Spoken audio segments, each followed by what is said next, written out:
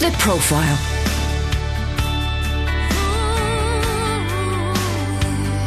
You're listening to Premier Christian Radio. Where faith comes to life. Welcome to The Profile with me, Justin Brierley, brought to you in partnership with Premier Christianity magazine. It's a brilliant monthly resource for Christians who want to connect their faith with culture, and you can get the latest edition free at premierchristianity.com/free sample.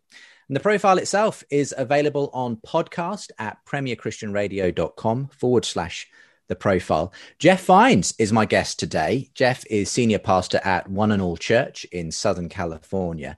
And his teaching program, Today with Jeff Vines, has recently started broadcasting on our very own Premier Christian Radio on Sunday mornings.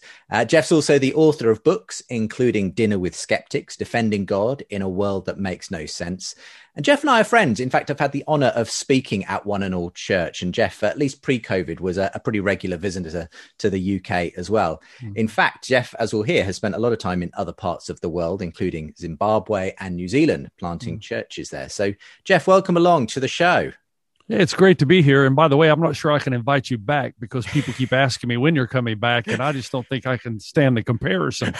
But no, you were so loved in LA, and we were just so grateful to have you and to partner with you. So I'm glad to be here, but thank you for taking part in One and All Church. Oh, well, it was my absolute pleasure to be there. It seems almost a lifetime ago now because the world has changed so much since that summer of 2019 when I was with you guys. But let's start there, Jeff. Firstly, can you just make me jealous and tell me just what kind of lovely weather you're having right now? You know, this has probably been the best winter outside of COVID-19, obviously. But this has been the best winter weather-wise that I can remember since I arrived in Southern California in 2007. So it's just every day is like 21 degrees, 22 degrees, Wow. Not a cloud in the sky, no humidity. It's like God said, you know what, this far and no further. It's tough with COVID, but here, have some sunshine. So Oh, wow. it's been beautiful golf weather. So you know what that means. Yeah, absolutely. Well, all I can say is you have definitely succeeded in making me jealous there, Jeff. That does not describe the current weather in the UK, where it's drizzly, damp, and rarely gets much above 4 or 5 degrees. Anyway, it's great to have you. I actually have a question there because, you know, Yeah. I've never been to London. I come every year until COVID, but I've never been to London in the summertime. So that's all I know of London. Right. And I still love the city because of the culture and the buildings. But what's the summer like? Well, the summer can be quite nice, actually. You know, we have our moments. In fact, yeah, a couple of 2 years ago, we had one of the hottest, longest, driest summers on record. So we were glad when the rain came eventually. But yeah, it can vary. I mean, there are jokes about the British summertime, you know, that it's indistinguishable from the rainy season. But anyway, Does the population swell? Well, the thing is, British people have tended to go abroad in the summer, you know, that they tend to go to the south of France, places like that, or at least to the south of England where it's a little bit warmer, slightly more tropical. But yeah, I would say that even our best summers don't tend to compare with the California sunshine, which I've had the pleasure of experiencing occasionally. But look, I want to talk about, first of all, what COVID has been like in your neck of the woods. You've been pastoring One and All Church, I think, since around 2008, Jeff, in Southern California. Yeah. And it's been on quite the interesting journey. But obviously, COVID has struck churches, ministries everywhere really hard. What's been the situation for you in your ministry? Well, you know, in the beginning of COVID-19, there was such a scare and panic that hit Southern California. So because we were unsure and because we also knew that those who were giving us information were unsure and not positive about a lot of the information, people tended to just stay in their homes, not leave their houses. Amazon must have done incredibly well. People were ordering food, everything, and it was delivered to your door. And then the deliverer would leave it at the door, run away. You would open the door, and that happened for quite some time. And there actually are still people who are doing exactly that. And so in the beginning months of 2020, all the way probably through to August, we weren't meeting, but we were ready to do online church because we were already producing online services for our ministries down in New Zealand, Australia, and the islands, and even in places like Indonesia and India and Nepal. So a lot of the things we were doing, we needed to do, were already happening. So we kind of made the transition without much struggle. We simply went to an online audience, and I started doing daily devotions because the thing that concerned me was that they would not have connection with their pastoral staff. And almost immediately, we went from this on-campus production service to not only the service provided online, we actually had great ministry happening with our online counselors and our group called Regeneration, that was a spinoff of things like Celebrate Recovery. And so suddenly you had hundreds of coaches, life counselors, contacting people in their homes through Zoom or whatever, Facebook or FaceTime, whatever they wanted to do, whatever form they wanted to use. You had one-on-one encounters. And what that did is it really encouraged people to stay in community, even though it was a small community at the time. So COVID-19 hit, and it was stage by stage. We went online strictly in the beginning. Then we had one-on-one counseling and life coaching to encourage people. And then some people wanted to come back, and they allowed us to meet in what were called watch parties. So the government said you can't meet as a church, but you can meet in groups of 20 or less. And so we found that our people were so hungry for fellowship and to be together and encourage each other, to pray together, to worship together, that we immediately established these homes where people would come together. And quite frankly, Justin, a good thing happened during that because people started inviting their friends who were looking for answers, who were not necessarily used to going to church, and they seemed to be more open to coming to a watch party than going to a campus. And we saw decisions starting to take place, and we thought, my goodness, we're about to have one of the most successful years of ministry in the history and the life of our church. And quite frankly, as I look back now, I believe that we did. Wow. I believe that you had people come together and realize their need for one another. So people who weren't in groups before joined groups. And then you had people in our community that were really not previously interested in attending church, interested in attending a group of people who were whatever they were doing. And so they would have prayer times together, and they would pray for their people in the community, and then they would watch the message, the worship time, but then they would stay and they would have lunch together. And sometimes some of our coaches told us it would go all afternoon. They would get out and play badminton in the yard or go into the swimming pools because of our lovely weather in Southern California. So I saw something happening. I got our executive team together and I said, I'm concerned that after COVID, we'll forget this and we won't have the community and the relationship. What it did for me is help me to realize that must be a both and in the future. We must continue our groups and community groups where people come together and feel comfortable to meet with people in smaller groups, while at the same time offering the corporate gathering for those who are interested in the corporate gathering. So we're really concentrating on two different things now simultaneously, with a primary emphasis on discipleship. And you and I have talked a lot about that in the past. Yeah, well, that's really encouraging to hear, because I think a lot of people kind of, especially I think here in the UK, have really felt the effect. Now, I think it's helped a lot of churches to up their game and engage with the online side, which, and it's long overdue in many ways. But I think, obviously there are different ways in which, the level of lockdown has hit different places in the world. We've been going through quite a period of intense lockdown where most churches have chosen to not meet in person, and indeed, even gatherings in houses and so on are not yet allowed here in the UK. For us, it was like God saw this coming, and I'm sure he did, and established things in our church that we really weren't thinking about. As deep, Justin, as sending us the right people, because it's not enough just to have an idea or equipment.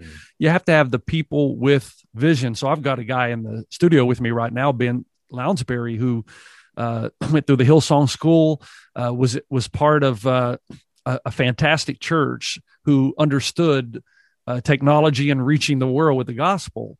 So God brought him into us at the right time and the right place. And actually, he's sitting here. You can't see him, but he's making sure everything runs properly right now. And he's got a team of people around him who are fantastic at this. And I'm the old guy, it's difficult to wake up one day and realize, wait a second, I'm that old guy that when I was younger did not know anything about ministry. And so I'm so grateful to have these guys around, but there is a whole world to reach through online and through media. And I think God is always redeeming every part of the culture for his purposes, and online technology is one of those. Yeah. Tell me about, we'll go right back to the beginning as we always do here on the profile, first of all, Jeff, but tell me about life growing up. Did you grow up in a kind of Christian environment? I grew up in a home where my parents, in the beginning, in my childhood, were very nominal Christians. They did take us to church, and it was more of a social activity. And I remember being so afraid of God that if I did the wrong thing, he was going to come down, and that was it for me. And that's kind of what I grew up in. But, in my teen years, my mother and my father had a real conversion experience. And interestingly enough, Justin, it was through the ministry of Charles Stanley. Do you remember? I do. Out of Atlanta. Yeah, absolutely. And I remember my mother sitting on the couch almost every night with an In Touch magazine, and Charles Stanley would come on the television and the radio around 7:30 at night. And she would listen on the radio at 7 to 7:30, then on the TV from 7:30 to 8, and make little notes in her Bible in the margin. And she began to grow. And as she did, we did. And so by the time I graduated high school, my parents were full on Christ followers and had made dramatic changes in their lives, including in their marriage. Jesus had transformed them. I mean, both my parents came from broken, alcoholic, abusive homes. But when they found this commonality in Christ, I saw an amazing healing in their marriage and the way they talked to each other and the way they got along. I mean, if there's ever a case that I had in my life where I could witness the transformational power of Christ, it was in my own parents. Now, that did something to me. It caused me to go from nominal Christianity to taking very seriously the gospel, especially the gospel of grace. So I decided I was going to go to college. I went to college on a basketball scholarship, and it just so happened that college was very Christ-centered. And so now God has taken me through another avenue. And from there, I sat under a professor in a class called the Doctrine of Grace. And so I'm 22, 23, and for the first time in my life, I'm hearing about grace. And then I'm putting this together with what I had learned about the judgment of God. And then I saw the transformational power in my parents from God. And I felt like it wasn't until I was probably in my late 20s that it suddenly dawned on me, this is a God of love and grace who has transformational power for every human life. And if we'll just kind of open the window into a life with Christ, it can be transformational. Well, that did something else in me. That created intrigue. So now I really wanted to know what the Bible actually said about life. And for some reason, just quickly, a side note, my wife and I did a temperament test once because we wanted to improve the love language in our marriage. And the lady who did the test looked at me after we'd gone through the whole 2-3 days of testing and questioning, answering questions. And she just kind of sat back in the chair and she goes, I can't believe that you're a preacher. And I thought, well, what? And she said, well, everything about you tells me that you're ADD, you're ADHD, that you have a hard time concentrating. And I started thinking she was right. But there's one exception to that. For some reason, when I start reading the Bible and studying scripture, my wife makes the comment, man, you can go into your office for 8 hours and not even realize how much time has passed. And I think it's because I'm so intrigued by this transformational power that I've seen in people's lives, especially my own parents, that I want to know what God has revealed to us through his word. And I can tell you, I love studying the scripture. I love reading great authors like Tim Keller and Philip Yancey. I love the study part of it more than I love the communication part of it, which is why my wife tells me, your sermons are too long. You got to start cutting them down because, you think you have to say everything that you've learned because you're passionate about it. So I got into the word and then I met, and we're going to talk about this in a moment. I think I need to say this. Then I was greatly influenced by Dr. Ravi Zacharias in apologetic ministry when I was in New Zealand. And so I did 10 years in Africa, 10 years in New Zealand. And I've always had a heart to communicate the good news of the gospel in a way that is culturally relevant. And I think that's important in preaching. I found that a lot of times in my 30s, I was preaching to the choir. I was just saying what everybody else already believed or wanted to hear. When I went to New Zealand, things changed because I found myself in a post-Christian nation, and I realized I was answering questions no one was asking. And so as I stopped, took a pause, and started to learn culture, I realized I was totally irrelevant. Not that the gospel was irrelevant. I was irrelevant in the way I was communicating it. And so I really worked hard 2 or 3 years with the help of a guy by the name of Bill McCarthy, who was a television New Zealand icon. And he and I started working together on culture because he was a non-believer at the time. So I could sit down with him, and we became good friends because he loved basketball. So he sees this American tall basketball player, and we start having lunch together and dinner together and life together, going to basketball games together. And Bill would really help me. He said, you have to understand, you assume that people are rejecting God in New Zealand. I'm telling you, they're not rejecting him. They don't care about him. You're trying to prove his existence. They don't care whether he exists or not. And that really opened my eyes to some things. And that's where the shift happened. Yeah. And I started approaching every text in Scripture with the idea that someone was listening that had no idea about what God teaches or who God is rather, and what the Scripture teaches. We'll open up some of that, and especially the kind of the apologetic side of your ministry in due course. And when did you meet Robin, your wife? Tell us about that. Yeah, well, I'm incredibly blessed, of course. I met Robin in my last year of university, and she was the daughter of a veteran missionary. Her father, Charlie Delaney, planted over 30 churches in the bush of Zambia, what was then northern Rhodesia, in the 60s and 70s. And Robin had come home to go to university. She was a graduating senior, and I was a freshman. I always give her a very difficult time about that. And so I say, you went to university for 4 years and you could not find the right man until I came along. And of course, then she says, well, you know what the Bible says, train up a child in the way he should go, and when he's older, he won't fall from it. So she gives it back as good as she gets it, I'm sure. But I was very blessed to marry someone like Robin, the daughter of a veteran missionary. She, in many ways, had a deeper, more intimate relationship with Jesus than I did. Mine tended to be very heady in those days. And then meeting her opened up a new world to me that my mother had begun to give me before I left home.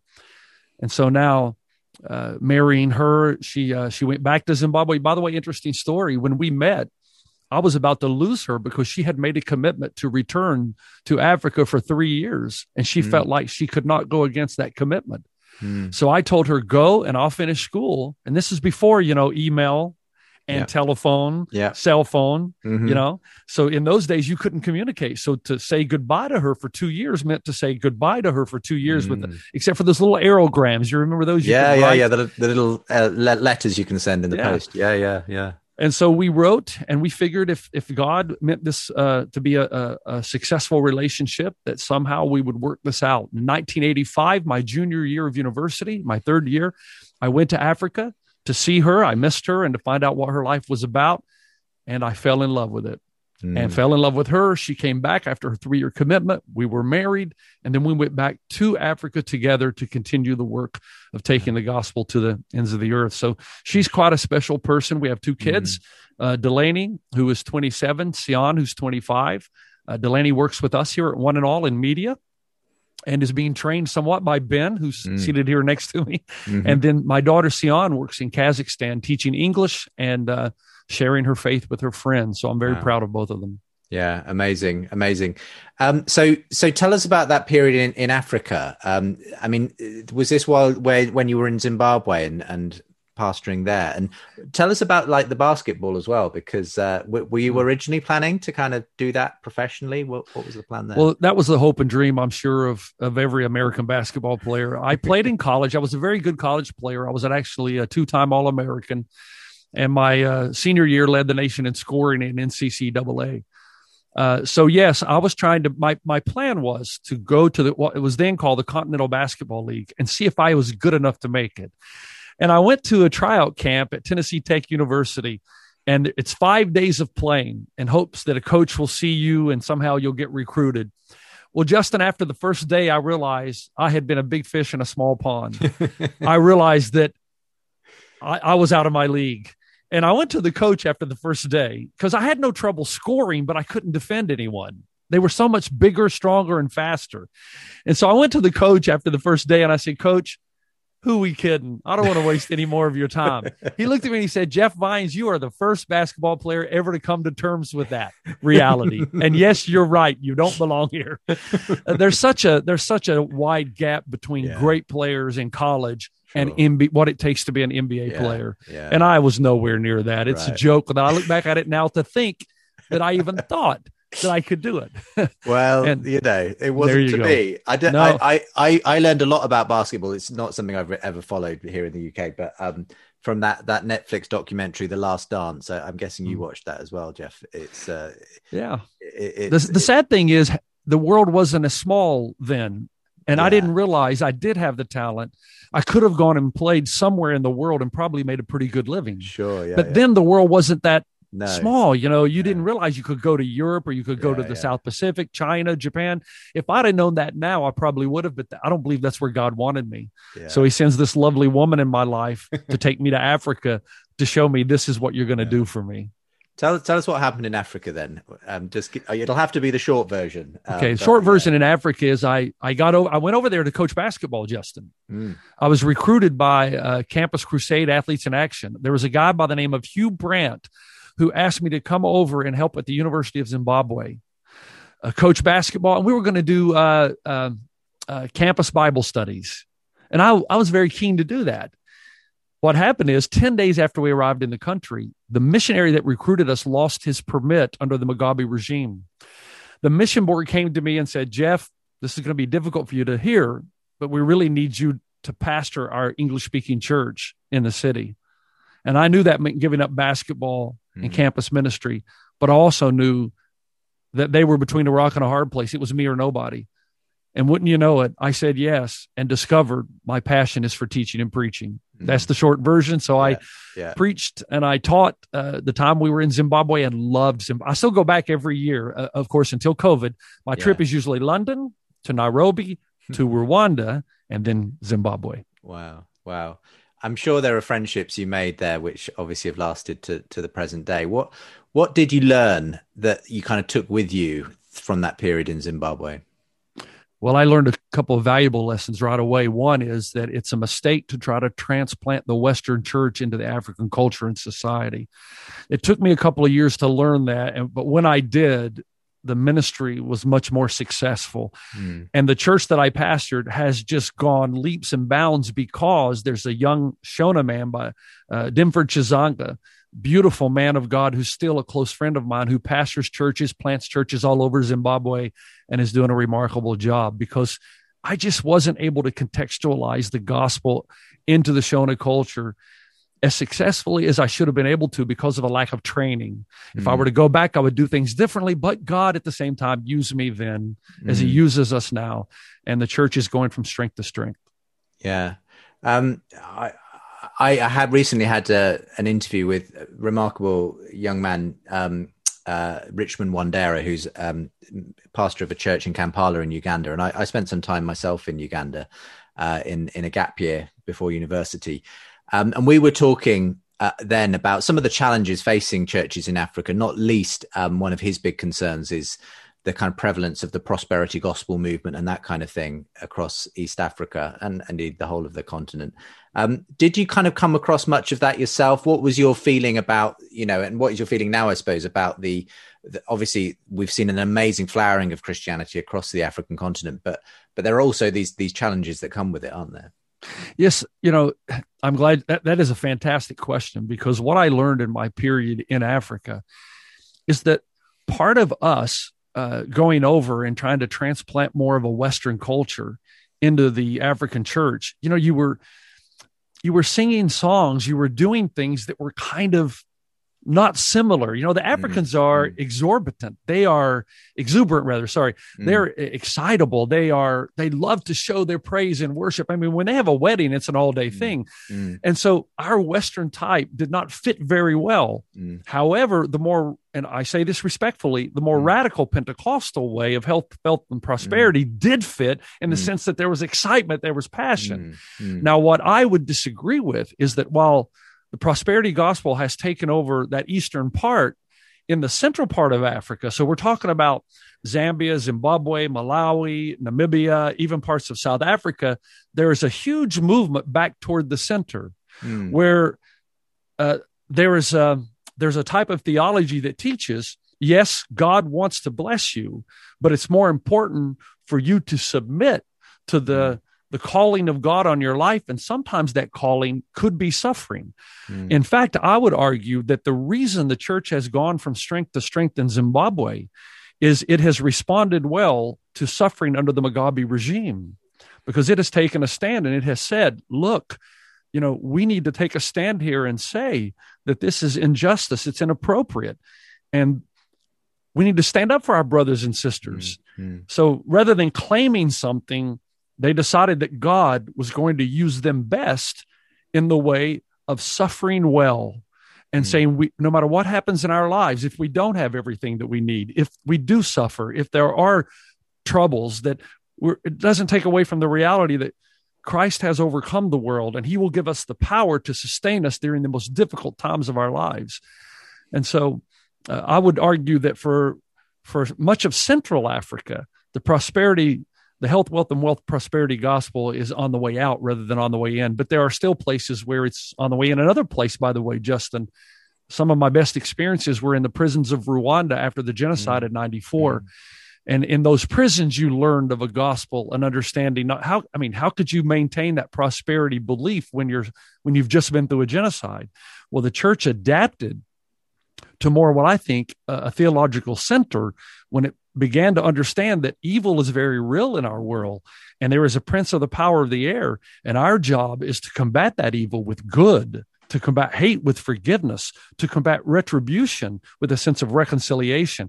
That message took over in the prisons, and that to a great degree, if you were to talk to President Kagame, is what has healed their land. We're going to take a break. I'm with Jeff Vines here on The Profile today. It's Justin Briley speaking with Jeff, who's senior pastor of One and All Church in Southern California. And you should really check out Today with Jeff Vines. It's Jeff's ministry show, which is broadcasting here on Premier Christian Radio every Sunday morning. We're going to talk about some of Jeff's books as well. And we will touch on the subject of Ravi Zacharias. Jeff mentioned that earlier, and there's obviously been a lot of controversy around Ravi posthumously in recent months. So we'll be back with Jeff Vines very shortly. You're listening to The Profile. The Profile.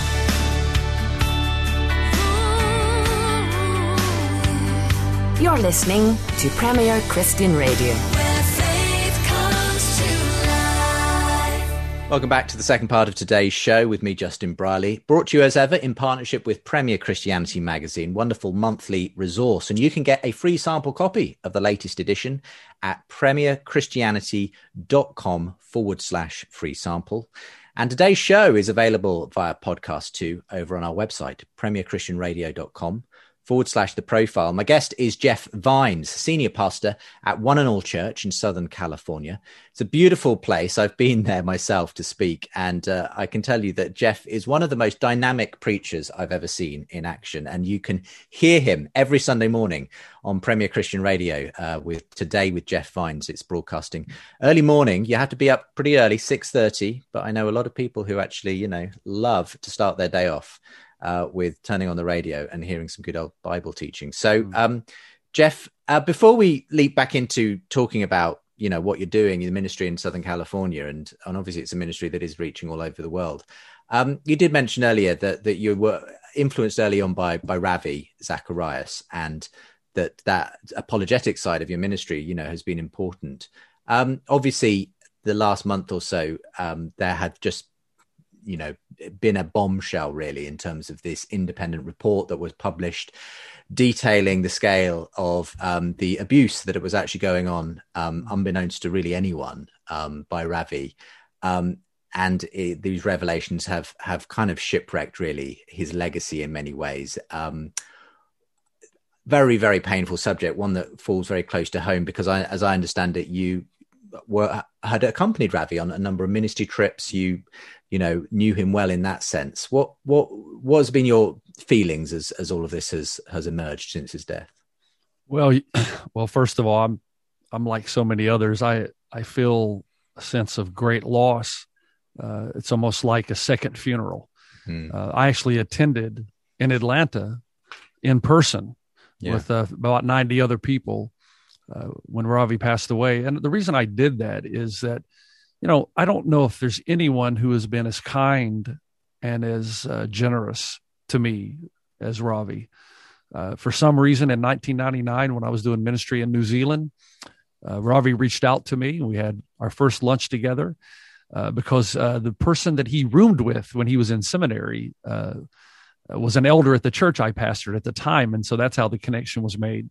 I was quoting Ravi and reading his books at the time. And finally, his roommate said, "Hey, would you like to meet him? You quote him all the time. You might as well meet him." I thought it was a joke, but as it turns out, he was right. So through the 90s, early 2000s, all the way up until the time that he died, Ravi continued to reach out to me. He was like a mentor, primarily from a distance. But when we were together, we would sit in the lounge and talk about theology and philosophy and apologetics. As you know, he's well learned, well read. And so when I heard that news, at first, I'll tell you, I didn't believe it. As a matter of fact, I was the president of a convention this year, and I told the board or the committee that he would be exonerated. I said, I'm sure of it. And the reason I said that is because, you know how you watch people when you're around them. And I never saw anything that would suggest any kind of impropriety. I would watch him sometimes when, attractive girls would walk to the table just to see how, you want to see how your mentor will respond. If there's a respect, if there's a, and because I never saw one small iota of anything that would be inappropriate, I automatically assumed that this was not true. And then I found out that it was being pushed quite aggressively by an atheist. Well, of course, when you hear that, you're going to think, well, of course it is. And so in the beginning, I was very frustrated I was rather hurt when I learned that he had actually invested in a spa. That was my first red flag. Where was the person to say to him, that doesn't look good? And then as the information started to come out, I actually flew to Atlanta and just had some time because I'm also close to the family. Not necessarily Margie. I've never known her well. She's very kind. Sarah, especially Naomi in Wellspring. I've had Naomi to speak. I actually interviewed her at one of our conventions here in Anaheim. So I'm very close to them, and I could see the hurt. You could tell, Justin, that there was total shock and surprise. You really can't hide that. If you know something and it comes out, but you could tell that it wasn't just me. It was with everyone. Well, what? This can't be true. And then as the information came out, I found myself moving from hurt and devastation to feeling like I had lost a family member. And then I started to get angry. And I actually called my father-in-law and said, "Hey, I think we need to talk because I'm having some emotions here that I'm not dealing well with," because he meant that much to me. Yeah. And in a real way, will always, but with this shadow, you have to understand, people listening to this have to understand, we have to have sympathy and care and concern for these young women. You can't be a Christ follower and just push that to the side and in denial. And so I've got this internal struggle happening, and perhaps I haven't dealt completely with it yet, Justin. It's a process. I've got this struggle happening where I love this man, and this over here where I feel so much empathy and sympathy. How dare you take advantage of these young women and even married women in this way? So it's an ongoing struggle. And I think we Christ followers have the right to be frustrated, to be angry, and to be hurt. People keep asking me, I've gotten a lot of calls. Hey, and one of the questions that I'm asked, it makes me very uncomfortable, is, do you think Ravi's in heaven? And I always answer that with when somebody asks me that question about anybody. And it's, man, I'm just not big enough to sit on that throne. I can't do that. So I usually end with, I would hate to be Ravi facing God right now. I do say that, but it's unwise to go any further with that. Yeah. I just know that the hurt and the anger and the frustration is real. And I'm sad, Justin. I'll be sad for a while. Yeah. I think it has been a bombshell. I mean, I knew him far, far, far less well than you, Jeff. And even I was just shocked. And very similarly to you, as I've explained it myself on a blog as well. Didn't want it to be true. I mean, who would? But it's something I think, I guess a reminder that nobody is immune. There's no, our heroes do let us down. And I can see just from the way you're speaking though, Jeff, just how hard this has been. I can tell that that's obviously been really tough on you. I've spoken with, and I won't drag it out here, Justin, but I've spoken with Robin quite a bit, and she's a great source of wisdom for me, and my mother-in-law as well, who's a prayer warrior. But the two things that have come out of this for me is, number one, it is true that the more fame that you receive, the greater the target, the greater the temptation, and you have to watch your back. That's true. I think in a real way, we deny the power of Satan to really come after the servants of God. Now, that's no excuse, man. No excuse whatsoever. You still got to do the right thing. Yeah. Because the second thing is, though, Justin, we've had so many fall in the last 2 years. You think about the high profile. Yeah. And there is another man I won't mention out of Chicago that also had great influence over my life. So from where I'm seated, I'm going through this emotional turmoil while I'm thinking, well, who can you trust? This is the challenge that the church is facing. These are well respected. These are great leaders. Well, if I can't trust and put my faith in them, and that just has brought me down to that humble level again of saying, wait a minute, my faith is never in a man. It's only in one man, the man Jesus Christ. But I think our church people should have the right to expect a certain level of righteousness and above reproach toward those who serve them. And that led me to the second quote, and that's Billy Graham when he was interviewed by Larry King. And Larry King asked him about the duplicity of so many pastors. Do you remember Billy Graham's response? It's a classic. 10,000 planes take off and land every day, and you'll never hear about those. But the one that crashes, you'll know every detail. And I started thinking about the pastors in my life that have done so well, like a Rick Warren right here in Southern California, who represents Christ so well. A Chuck Swindoll who's still preaching in his 80s because he just loves the Word of God. My daughter actually told me, she said, Dad, I love you, but I got to tell you, I'd rather hear Chuck Swindoll than you. And I said, that's okay. So would I.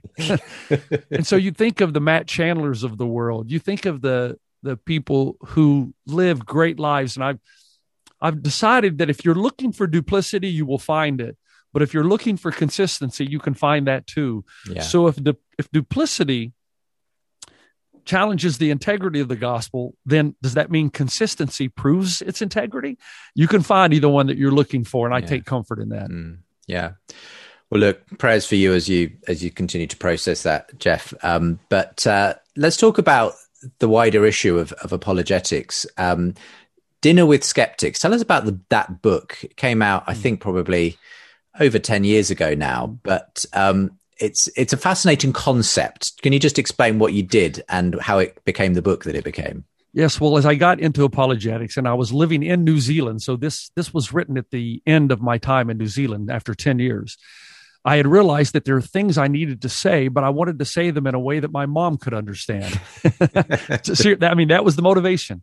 And then suddenly I'm invited to do a basketball camp with Dick Bennett. Dick Bennett is Tony Bennett's father. That won't mean much to your UK audience, but Tony Bennett won the national championship last year with the Virginia Cavaliers. So Dick and Tony Bennett are great basketball coaches. He invited me to do a basketball camp over in Australia at the same time I was doing a church planting conference. And they put me into a hotel. And as I'm seated in the hotel trying to check in, a lady comes over who is the hotel managing director.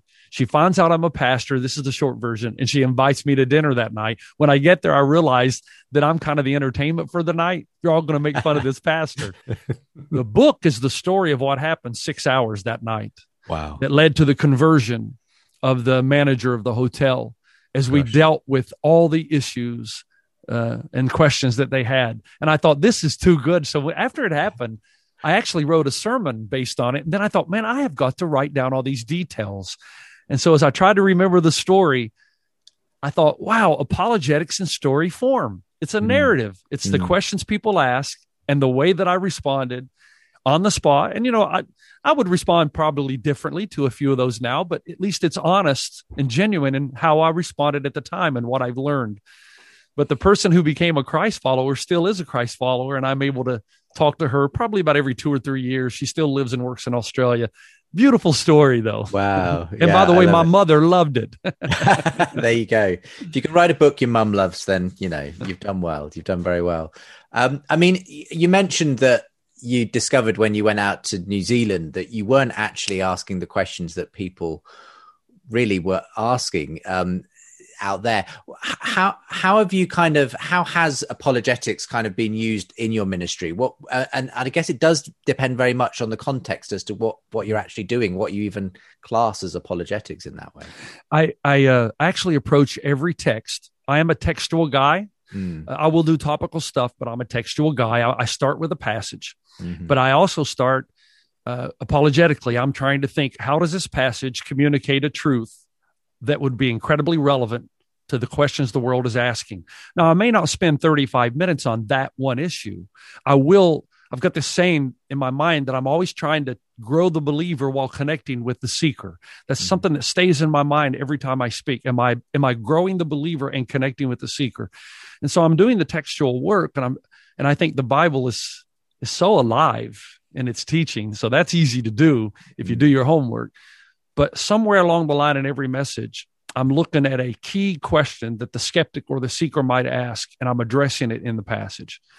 And so that's the first thing I do. The second thing I do is I'm constantly having conversation with my non-church friends. I'm a member of a golf club here locally, and I'm not sure, there might be a few Christians in the club, not very many, but I stay in contact with them, and they even know, Pastor Jeff's asking me a question again, trying to understand culture. They're okay with it because they know me and they know I'm not going to bring their name up in a sermon.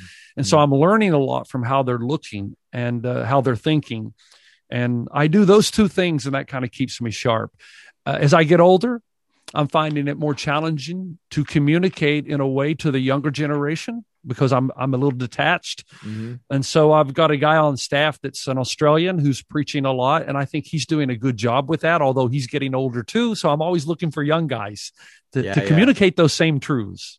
Yeah, absolutely. I mean, when it comes to the ministry that you've established at One and All Church in Southern California, do you find that you're drawing kind of quite a young crowd in that sense? What does the age profile look like at the church?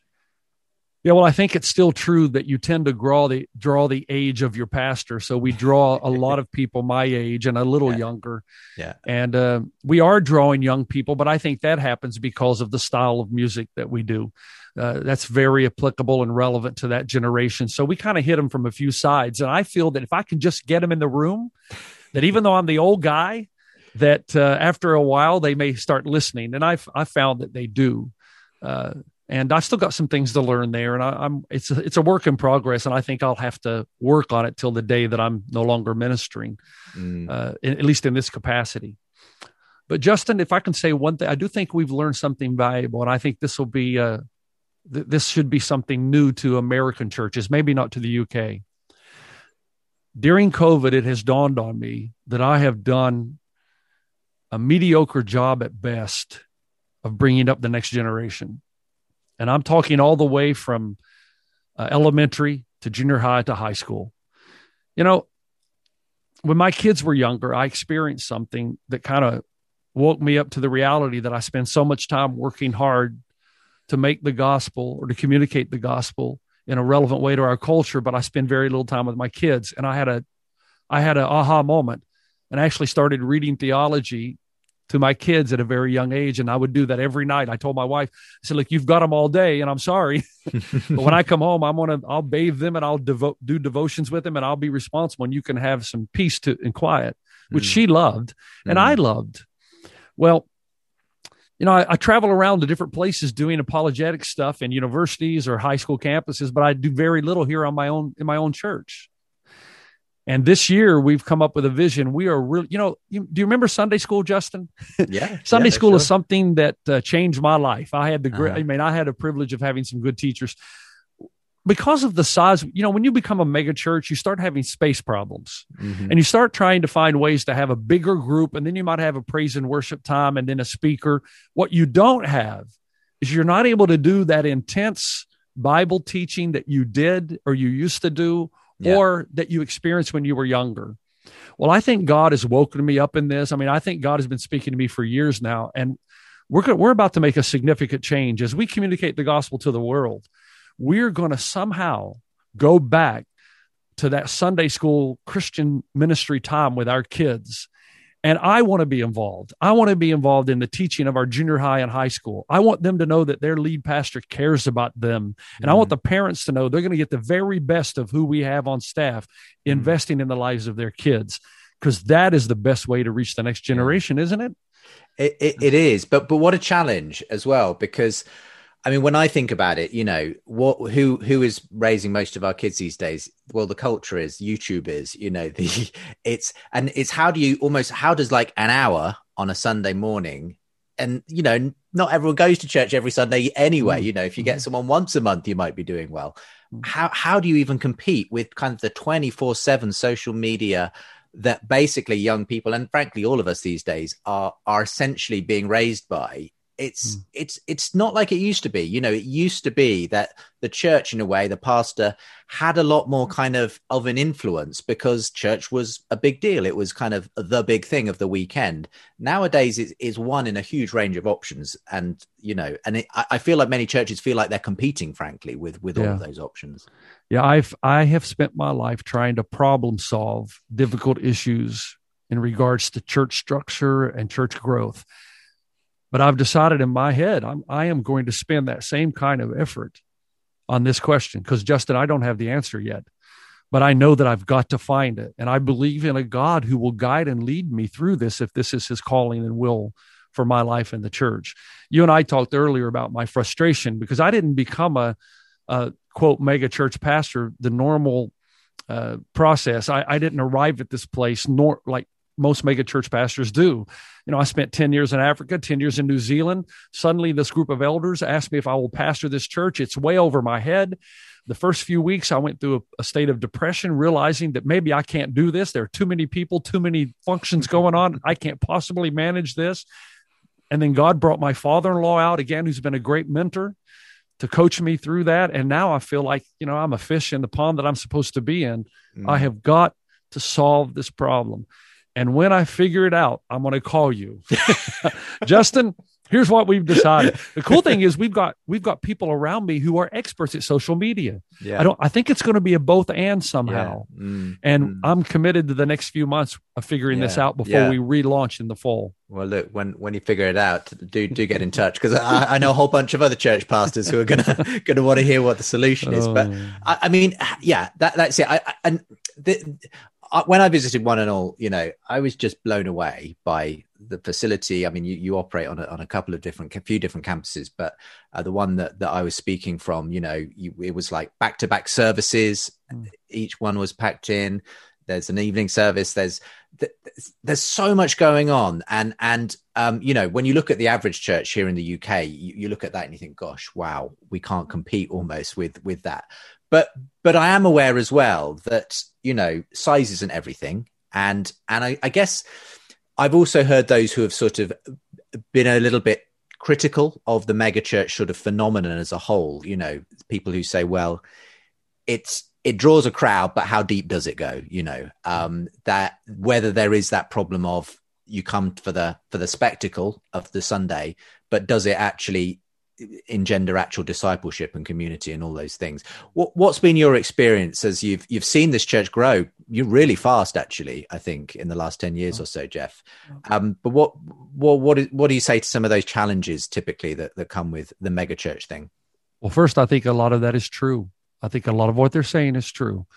It's easy to be part of a big church and stay on the fringes and enjoy the entertainment because things tend to be done with excellence and make no transformational change in your life. And as I shared with you, my 6th year here, it dawned on me, so what? A lot of people are coming. And I did change my tactics a little. I started saying things like, you know, if you are a Christ follower and you have no passion of concerning the word of God and to live according to the precepts of Scripture, then You're on the outside looking in. You may be coming to church, but you're on the outside looking in. And I'm concerned about you because if you have the Spirit of God in you, there should be a passion toward holiness and purity and a caring concern to the precepts of God. I changed my language. I significantly changed the way I was preaching. I think we lost maybe close to 500 people over the next 2 or 3 years. Wow. And now I'm at a point in my life where I'm saying, what is worship really about? Are we trying to entertain you? Or are we trying to lead you to the throne of God? I'm thinking about liturgy a lot these days. I'm thinking about, there's not enough reading of the word of God in our service. There's not enough prayer in service. It's a few songs and, hey, that was great. And now Pastor Jeff's going to give us a sermon with a couple of jokes and we're going to be happy and we're going to go home. I can't do that anymore. And I think COVID-19 has to wake us up that we can. And I agree so much. Look, a big church means just on its own means almost nothing. So what? I mean, if you want to get a big crowd, you can give away free beer. I mean, if a big crowd is the ultimate goal. Sure. And I think we have to stop and say, okay, are we making disciples? And for the first time in the life of the church here, and it started probably 3 or 4 years ago, two years after I had this kind of epiphany, we are making disciples here, Justin. And we're doing it through things like Rooted, that goes into life groups, that goes into intentionality and teaching. We're just not doing it effectively enough with the youth. And that's what's got to change. Great. I'm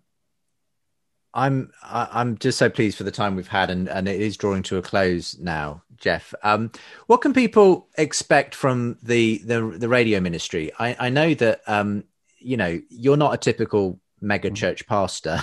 It's not a typical sort of ministry either, because this is a ministry that really has actually gone global. It's not just listened to in the States. In fact, I think more people are probably listening outside of the States, frankly, to your ministry than inside the States. So why is that? What's the ministry doing in terms of the radio side?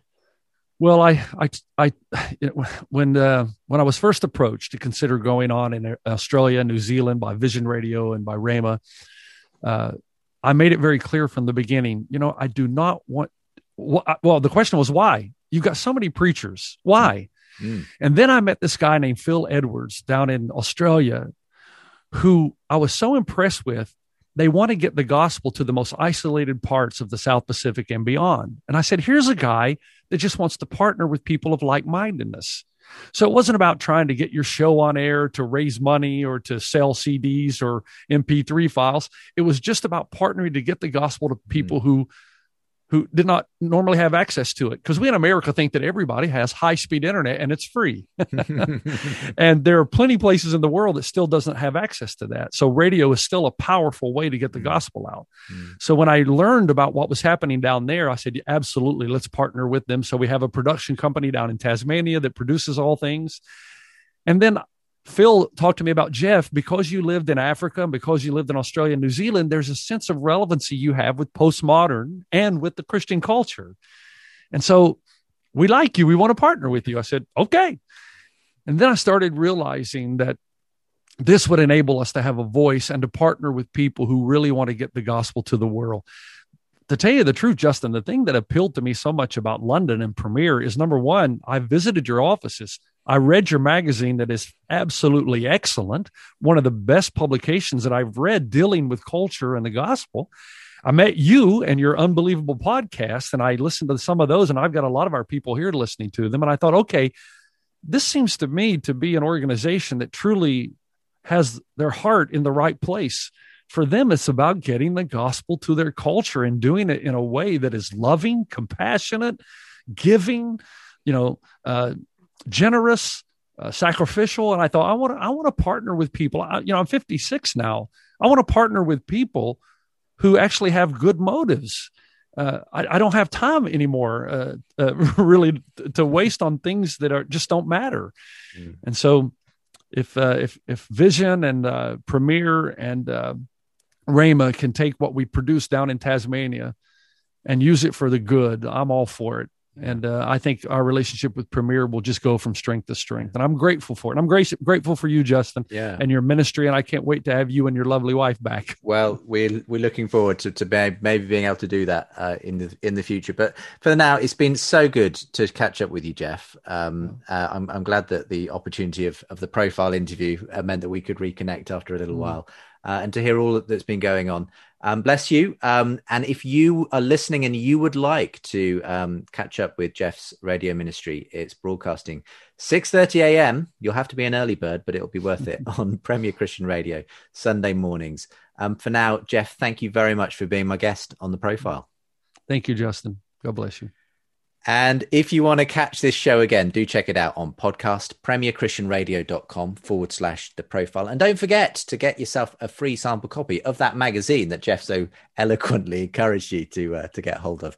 It's Premier Christianity magazine, and free sample available, premierchristianity.com/free sample. We'll be back next week with another guest talking about their ministry, life, faith, and walk of witness. For now, thank you very much for being with us, and we'll see you next time.